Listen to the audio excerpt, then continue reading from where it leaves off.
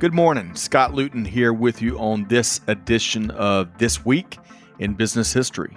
Welcome to today's show. On this program, which is part of the Supply Chain Now family of programming, we take a look back at the upcoming week, and then we share some of the most relevant events and milestones from years past. Of course, mostly business focused, with a little dab of global supply chain, and occasionally we might just throw in a good story outside of our primary realm. So I invite you to join me on this look back in history to identify some of the most significant leaders, companies, innovations, and perhaps lessons learned in our collective business journey.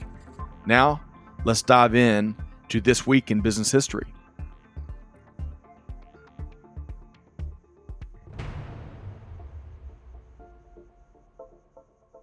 Hello, and thanks for joining us. I'm Kelly Barner, owner of Buyers Meeting Point and the host of Dial P for Procurement here on Supply Chain Now. Each week, my business history co-host Scott Luton and I travel back through time to bring you the best business stories, innovations, people, and surprising facts, some of which you have probably heard before, and others of which are on the verge of being forgotten. If you enjoy our unique blend of storytelling and business history, take a minute to subscribe to the podcast and maybe share a review. That will help others find us. In this week's episode of This Week in Business History, I'm taking my inspiration from a patent that was awarded to Mary Anderson on November 10th, 1903, and that is for a window cleaning device known to us today as a windshield wiper. Born in Greene County, Alabama on November 19th, 1866, Mary Anderson was an American real estate developer, cattle rancher, and viticulturalist, which, as I learned in researching this episode, means she cultivated grapes. Now, despite how interesting all of that is, if you find yourself thinking that none of it qualified her to invent windshield wipers, you would be absolutely right. Mary Anderson's story is an example of woman, moment, machine. She lived with her mother and sister, never married and never had any children. Thanks to a combination of her deceased father's estate and some family inheritance, she and her family were able to live comfortably. In 1903, Mary was on a trip to New York City in awful weather when she noticed that the trolley car driver wasn't able to see out the front window because of the sleet. The poor driver had to periodically open his window and lean out, or stop the car and get out to wipe off the window with his hands. She did not have an engineering background, but Mary immediately recognized the opportunity associated with being able to solve this problem. She may not have been the first one to try, but she was absolutely the first person to invent an effective windshield wiper device. After returning home to Alabama from New York City, Mary Anderson immediately hired a designer to help turn her idea into a reality. Although it was better than nothing, just ask that trolley driver, her invention was pretty far from the windshield wipers we know today. First of all, her invention was manual. The rubber wiper blade was moved by a hand-operated lever positioned inside the vehicle.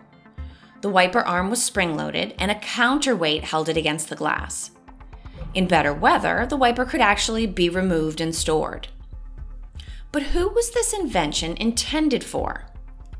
We know she was inspired by that ride in the trolley car, but all entrepreneurs want to achieve scale. Today, we associate windshield wipers with cars, but Mary was a little ahead of her time. In 1903, the Ford Model A hadn't been manufactured yet, and the Model T wouldn't go into production for 5 more years. Translation: no addressable market. And no target market means no ability to sell the rights to the patent and profit from her invention.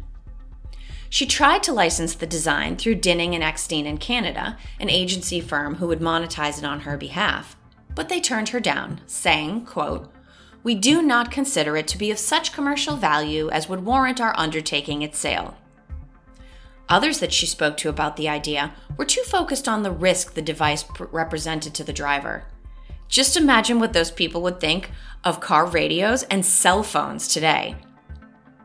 In 1922, Just 2 years after the expiration of Mary Anderson's 17-year patent, Cadillac was the first car manufacturer to include windshield wipers as standard equipment on certain models. Although Mary never profited from her invention, she got the next best thing, at least in some people's estimation: a mention on The Simpsons. In a 2006 episode, Girls Just Want to Have Sums, Marge and Homer were talking about the relative advantages of men and women. Marge points out that a woman invented the windshield wiper, to which Homer says something characteristically dumb. Now, the interesting thing here is that Mary Anderson wasn't the only woman to earn a patent for a windshield wiper design innovation. In 1917, Charlotte Bridgewood, an American vaudeville performer and inventor, received a patent for a windshield wiper that used rollers rather than blades to clear vehicle windows.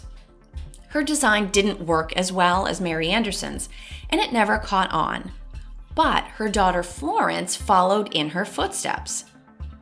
Florence Bridgewood was best known for being a film star, the first film star, as some have called her. But she must have had some free time on her hands because, like her mother, she invented several automobile-related devices. She is credited with designing the first auto signaling arm, what most of the world now refers to as a turn signal or directional, but which people in my hometown of Boston obviously call a blinka, as in, use your blinka. She also invented a mechanical brake signal, but she never patented either invention and therefore didn't receive official credit or profit. Although, as we've seen, women who were awarded patents often still didn't benefit from their efforts back then. Getting to automatic wipers was the next step, and the first patent for them was awarded to William M. and Fred Fulberth on June 20th, 1922. Their wipers were based on Mary Anderson's blade design, but were powered by air from the engine manifold. As a result, the faster the car went, the faster the windshield wipers wiped, regardless of how hard it was raining. That must have been pretty funny to watch. It was a step in the right direction, but the design still wasn't fully baked. Other historical windshield wiper innovations resulted from accidents. On one night in 1916, John R. O'Shea of Buffalo, New York, got into a car accident with a bicyclist because of his lack of visibility. That inspired him to replace Mary Anderson's counterweight with a spring to keep the blade against the glass more securely and do a better job of clearing moisture and debris. Oh, and don't worry, the bicyclist did survive. In a much stranger story, Robert Kearns of Detroit, Michigan, invented a motorized intermittent windshield wiper system after a popped champagne cork hit him and almost blinded him in his right eye on his wedding night. He received several windshield wiper patents, one of which he showed to Ford Motor Company, although without them deciding to license the design. When he found out later that they were indeed using his design without compensating him, he filed a number of lawsuits, but had a nervous breakdown that prevented him from seeing the action through. What can I say? Inventors are special people. In truth, I actually worry more about Mrs. Kearns.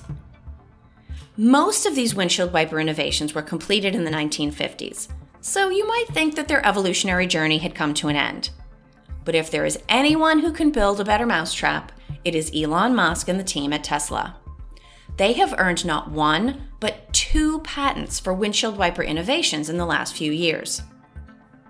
The first patent, filed in 2019, proposes to use a single electromagnetic blade to clean the car's windshield, although it can be modified to incorporate 2 blades as well. Part of the appeal is that this design draws a lot less energy off the car battery than a conventional wiper, a real advantage in an electric car. It achieves this by eliminating the friction that has to be overcome by the blade and motor in a traditional windshield wiper design. Believe it or not, the company started looking into how they could improve windshield wiper design because of the implications of their autopilot functionality. Tesla's autonomous driving aids rely on having clear visibility through the windshield. And if you don't have a person to turn on the blades for you, safety becomes an issue.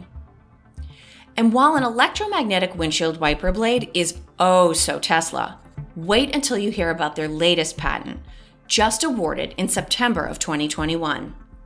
No more blades at all. Nope. Tesla wants to replace your good old windshield wiper blades with, what else? Laser beams. The design calls for sensors to be embedded in the windshield that can detect debris. Once the location of the offending bug, smear, or leaf has been determined and the coordinates communicated, the laser beams would blast it right off the window. Some people think this patent, which was pending at the time, was the reason that the Tesla Cybertruck prototype didn't have any windshield wipers at all. This may have been what they had in mind. I don't think it occurred to anyone to check the prototype for laser beams aimed at the windshield. So maybe in the future, we'll all have laser beams shooting dirt and water off the windshield while we travel to work in our autonomous cars. Call me nostalgic, but I think about how that might translate to the classic song, The Wheels on the Bus. Instead of groups of cute little preschoolers singing about the wipers going swish, swish, swish, we'll be training them to sing, "The lasers on the bus go pum, pum, pum." I guess not all progress is progress. Send me back to Mary Alexander and her swishing window cleaning device any day. Then again, this is a business history podcast, so consider the source. On that note, it is time to wrap up this edition of This Week in Business History. Thank you so much for tuning into the show each week. Don't forget to check out the wide variety of industry thought leadership available at supplychainnow.com. As a friendly reminder, you can find This Week in Business History wherever you get your podcast from, and be sure to tell us what you think. We would love to earn your review, and we encourage you to subscribe so that you never miss an episode. On behalf of the entire team here at This Week in Business History and Supply Chain Now, this is Kelly Barner wishing you all nothing but the best. On that note, we'll see you here next time on This Week in Business History.